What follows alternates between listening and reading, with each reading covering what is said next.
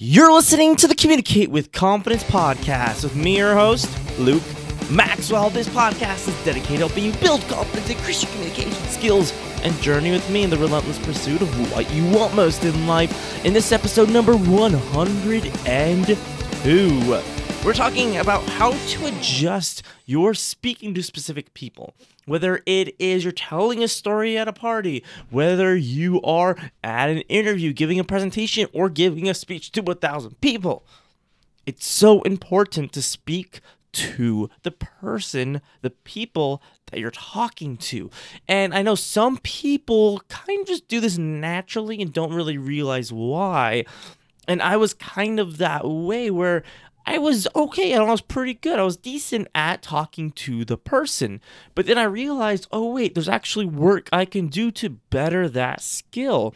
That's one thing I can't stand is, well, in myself, when I do this and when other people's like, nah, I have a natural skill at this. I don't need to develop it. It's good enough. I'm like, no, you are naturally good. You could be so much better. So that just bothers me. So I'm like, okay, there's actually work you can do. That doesn't take that long, small things you can do to reach the specific person and motivate them to action. And the first thing to really remember is to, before any of this even, for these 3 steps, is to remember that you're giving your speech, you're speaking for someone else. You don't talk for yourself. The moment you start talking to yourself, you're a jerk and a douche and no one likes you. People who only talk because they love the sound of their own voice are the worst people to listen to. And I get it. Sometimes I'm guilty of this too because I talk for a living. I speak, and that's how I make my money, as I speak. So because of that, I realize, okay, sometimes I perform a little too much. I perform when I don't need to perform, and I need to just stop, quiet down, and listen. And always listening is 80% of speaking. Surprisingly, I had a podcast episode about that, I think it was 10, way back when in the beginning. I had a podcast episode about that. Go find that somehow. I don't know. But the first step is to do some research. Now, I always did this, especially when I was interviewing. The reason why I always interviewed so well is because I looked at who the company was. I tried to find who the person that was specifically interviewing me was. So I already had in mind and go, okay, this is what they want. This is what they need. These are their individual kind of pains and gains. This is what they're running from. This is what they want. Because at the end of the day, you're speaking to one person. It doesn't matter if you're speaking to a crowd of 3,000 people. You're speaking to one person. It's just 3,000 times that. So, especially with interviewing, which is one of the most, and when I say interviewing, that also comes in sales. You're interviewing for the job. When I sell, I consider that an interview, because I'm selling to 1 or 2 people, and I'm trying to sell myself because that's the product is myself, my work, regardless of what it is, whether it's marketing or speaking or general other kinds of coaching. Because I want to know beforehand what I'm getting into. I do not want to be thrown for a loop. I don't want to find out something in the moment and go, oops, I said that was a really bad taste because of a recent thing that happened or because of what the company stands for. Or I made the mistake of going to sales meetings and going, well, I can get you more clients through social media. And it was a multi-million-dollar company. There's but we don't need more clients. You're gonna get us massive million-dollar deals through posting on Facebook. And I completely made the mistake of misreading why I was there, what they wanted. And in the end, I didn't get that deal. And I'm having a hard time even going back with a revised plan because I kind of burned that bridge with that. And that was my mistake that I made. And why I'm so passionate about this is that you have to know who you're talking to beforehand. Now, there's little ways to do this. If, let's say, you walk into a situation or you're thrust into a situation that you didn't understand, then one way to do this is just to soak in information and to listen. Remember, hey, look at that came back, huh? It's almost like it's important or something to listen and to ask questions. So one thing that I do, especially when I go into networking events, I treat each little meeting as a mini interview or a mini sale, and I just will ask them questions about themselves, and I don't let them ask questions about me. If it comes up and I'm like, okay, fine, I'll do it, but then I'll turn it back on them as soon as possible, because first of all, it makes them feel great about themselves, because everyone loves talking about themselves. Yours truly the most. I love talking about myself. If you haven't noticed, 102 episodes in, something I'm still making sure I balance appropriately. But you're making themselves feel good, but you're also gaining information. You're gaining, you're doing that research and learning about them. So like I remember, I'll talk to somebody, and then I'll mention, something about mental health, and they go, oh, really? And then I start probing and asking them questions. All of a sudden, I'm making a really deep connection because, maybe their son or someone they know had a mental health challenge, or, there's some kind of issue there, and I was able to relate to them and give them advice and, be that. And all of a sudden, because I started asking questions, because I was, open about different things that I know people react to, mental health is a huge one. As I mentioned what I do, I say, oh yeah, I speak on mental health. And they go, wait, what? Really? And then, of course, I ask them questions, and boom, I got them hooked in. So that's just one big thing. But some practical steps, because that's what we're all about here, right? Is that before I speak to a school, I'll look up their colors. And because I don't want to be wearing an enemy school's colors, like their rival. It's a small thing, because those small things can add up. I want to look at is there a uniform? Because if there's a uniform, I'll dress nicer, and I'll dress close to the uniform, not quite the uniform, because I want to stand out, but I'll dress close to it, maybe wearing a different like pop of color, just so I stand out. But if they don't have a uniform, then I'll dress down. I'll dress more casually, because that's how they're going to be dressed. It's those different things like that are so important. I mean, I'm speaking at some big events this year that are fancy business people events. And so I'm going to dress up, and I'm going to know, okay, these people, I'm not really trying to influence them to do, what I'm trying to influence them to do is to take action on behalf of others. That's really what I'm going for, is because I'm trying to relate to them in some way. Like, I'm especially, older, successful people, I'll be like, hey, look, I'm like your kid, that you're proud of. Look at me. And then I'll motivate them to take action on behalf of others. So whether it's donating to nonprofits, or whether it's spreading awareness, or it's bringing me to speak to other places, those are the kind of different call to actions. And of course, with each specific speaking engagement, I'm going to have a very specific call to action that's at the end that you should know if you have downloaded my speech outline that you can find at lukedmaxwell.com. It should pop up. I need to make sure that's actually integrated. In the meantime, email me, luke@lukedmaxwell, if you don't find it. I'll send it your way, because I'm just such a nice guy. So that's the first thing, is you want to really know what's the news, and it's trying to divide it into different segments. Is what has happened there, what's like the history, what it was founded for, the organization, the school, whatever it is, the business. What's happened recently in the news, so you avoid hot topics, so you don't say something, so you're able to give your condolences for something, like if there's something really bad happened there. And then who are they? Like, what goes on a daily basis, especially schools? Like, do they have special classes, special programs that they have? I want to know exactly who they are, so I can say, go here, do that, or you have this, that's great. Or I can make a joke related to something that's going on, or a class that they have, or, I want to know, because I want them to feel like they trust me. And that's the big thing. When you're talking to someone, it doesn't matter if it's your best friend or a room full of strangers, trust is everything. I mean, of course, you're going to require more trust building with strangers than you will your best friend. But when you're telling a story, let's say to your friend, the one question they're going to be asking is this true? Like, did this happen? Is it exaggerating? It doesn't matter if it's your best friend or not. I do the same thing. It doesn't matter how close I am with the person. I go, really? Like, especially if it's like a really interesting, almost fantastical story. I'll go, really? Really? Or I'm telling them about something I'm developing. I always try to break it into their terms, especially when it comes to complicated marketing or mental health issues. very specific problems that I go, okay, like I'm explaining this to you because you asked, but here's something in your words and your terms. If I say it in like marketing terms, they're not in marketing, they're not gonna know what's going on. Just like if someone was explaining like some kind of like engineering thing to me, I get the basic concepts of it, but I have no idea of what you're talking about. So doesn't matter what you want to hear, matters what they understand. Doesn't matter what you want to hear. It matters what they understand. The next thing is adapting your content to that research.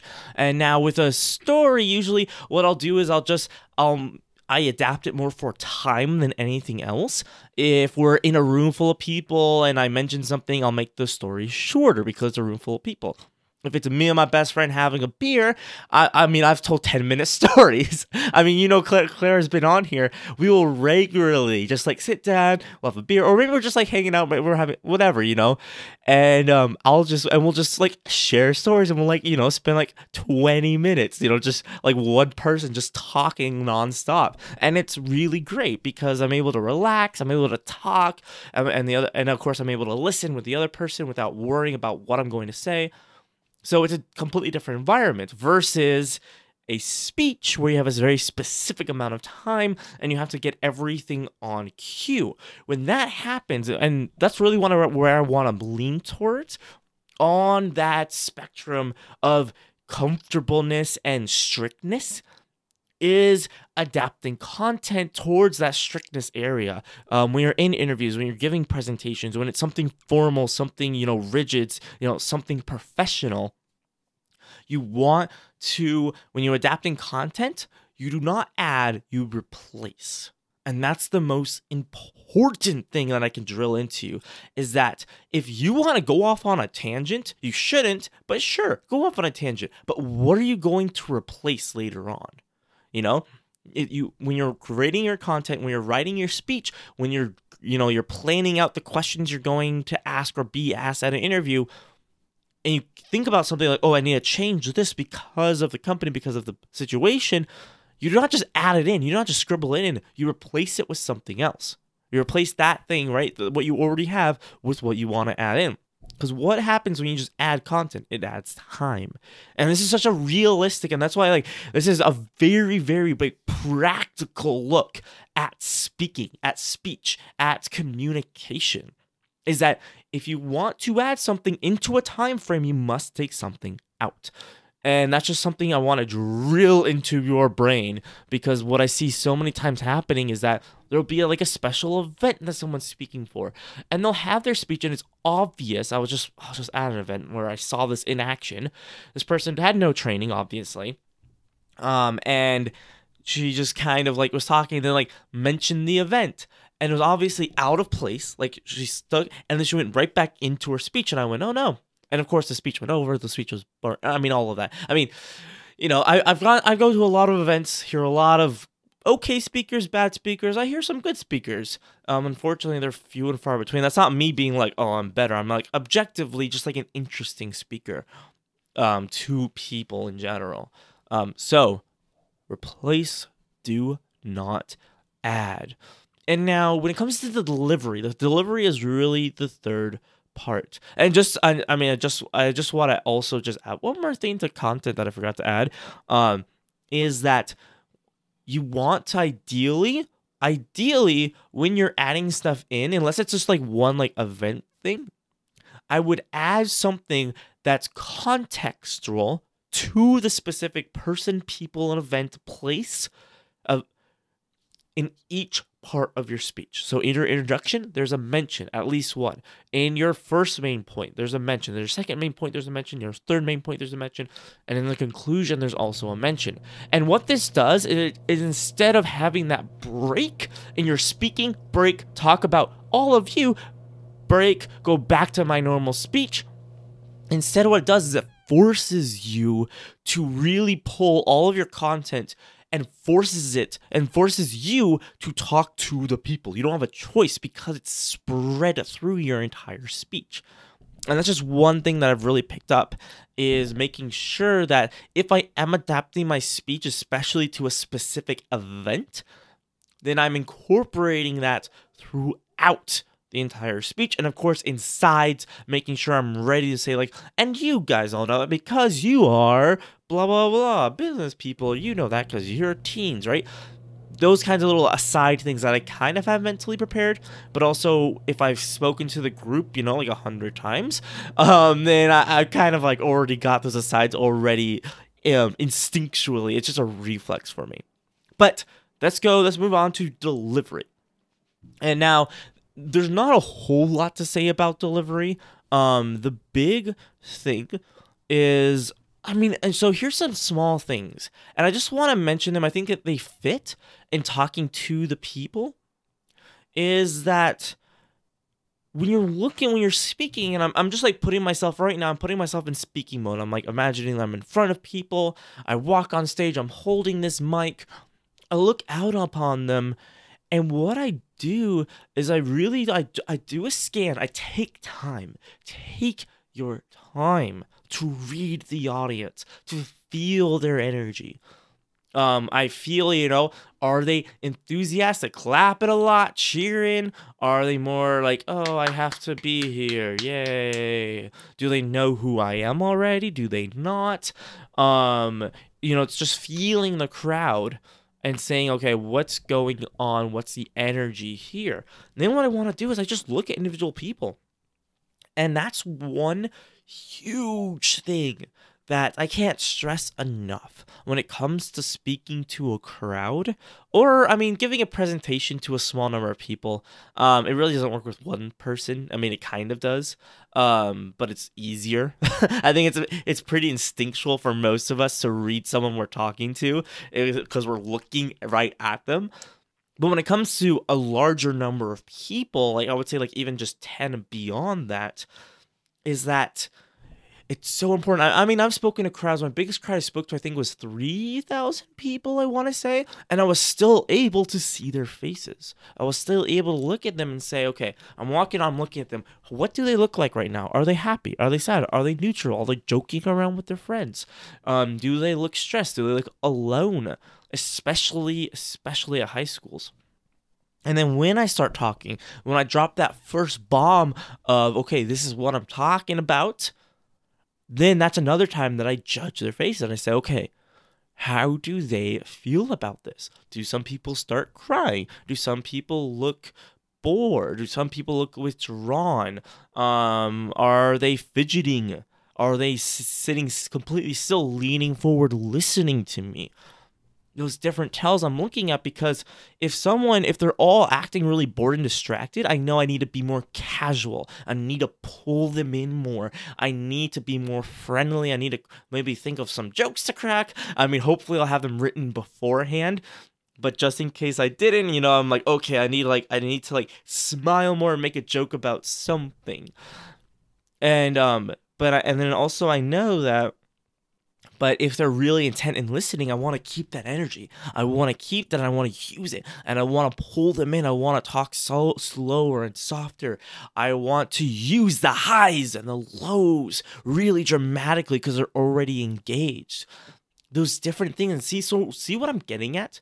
What I'm getting at is you're playing off the energy of the crowd and you're driving it forward. You're gently guiding their emotions along a journey. You're not going to change them.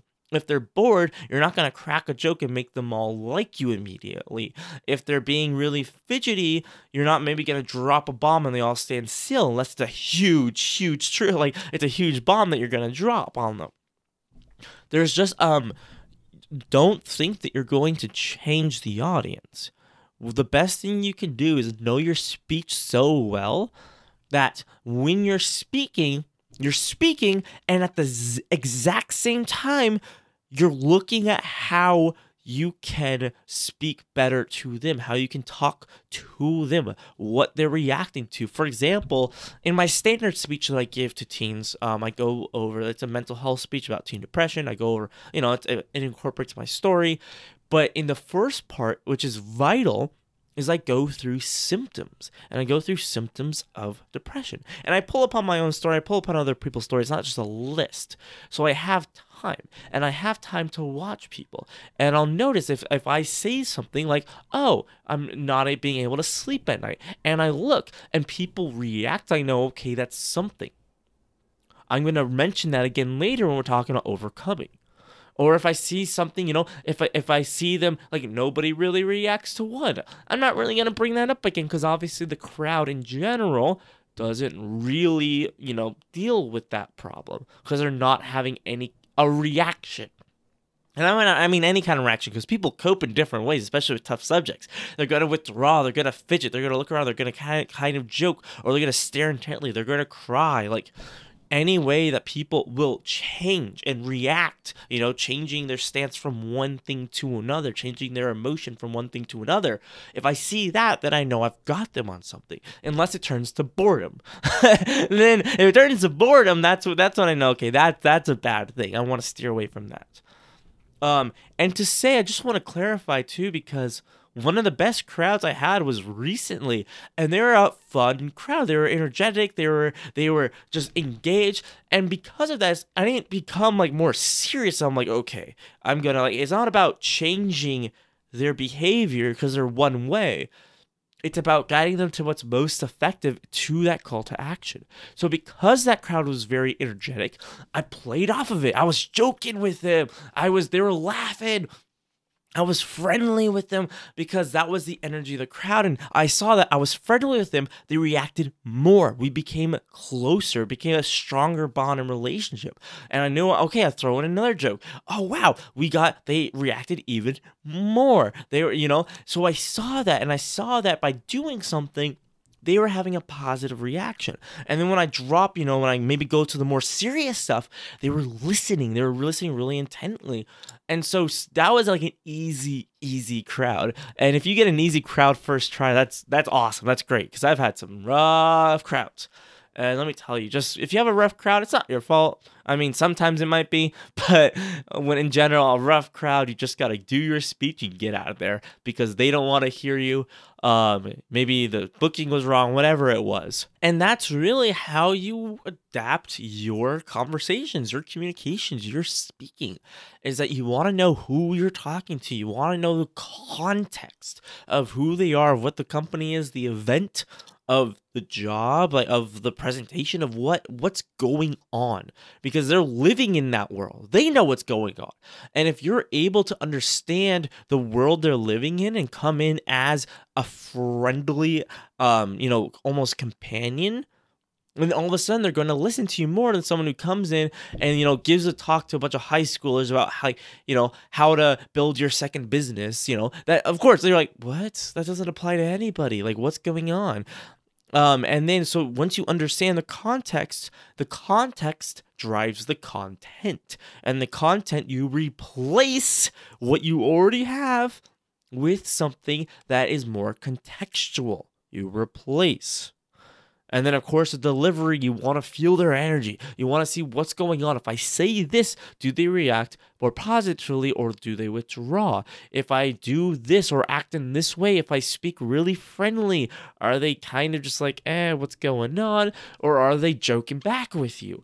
And of course, if you go, the highs and the lows, are they drawn in? Or are they kind of just like, what are you doing? This isn't Shakespeare, Every single person is different, so every single crowd is, a bunch of 1,000 different people. And so it's difficult. It really is. But if you start using these practical steps to develop a skill, and that skill soon develops into a habit, and you don't even notice. Sometimes I'll give a speech, and I'll watch it back, on video, and I'll go, oh, wow.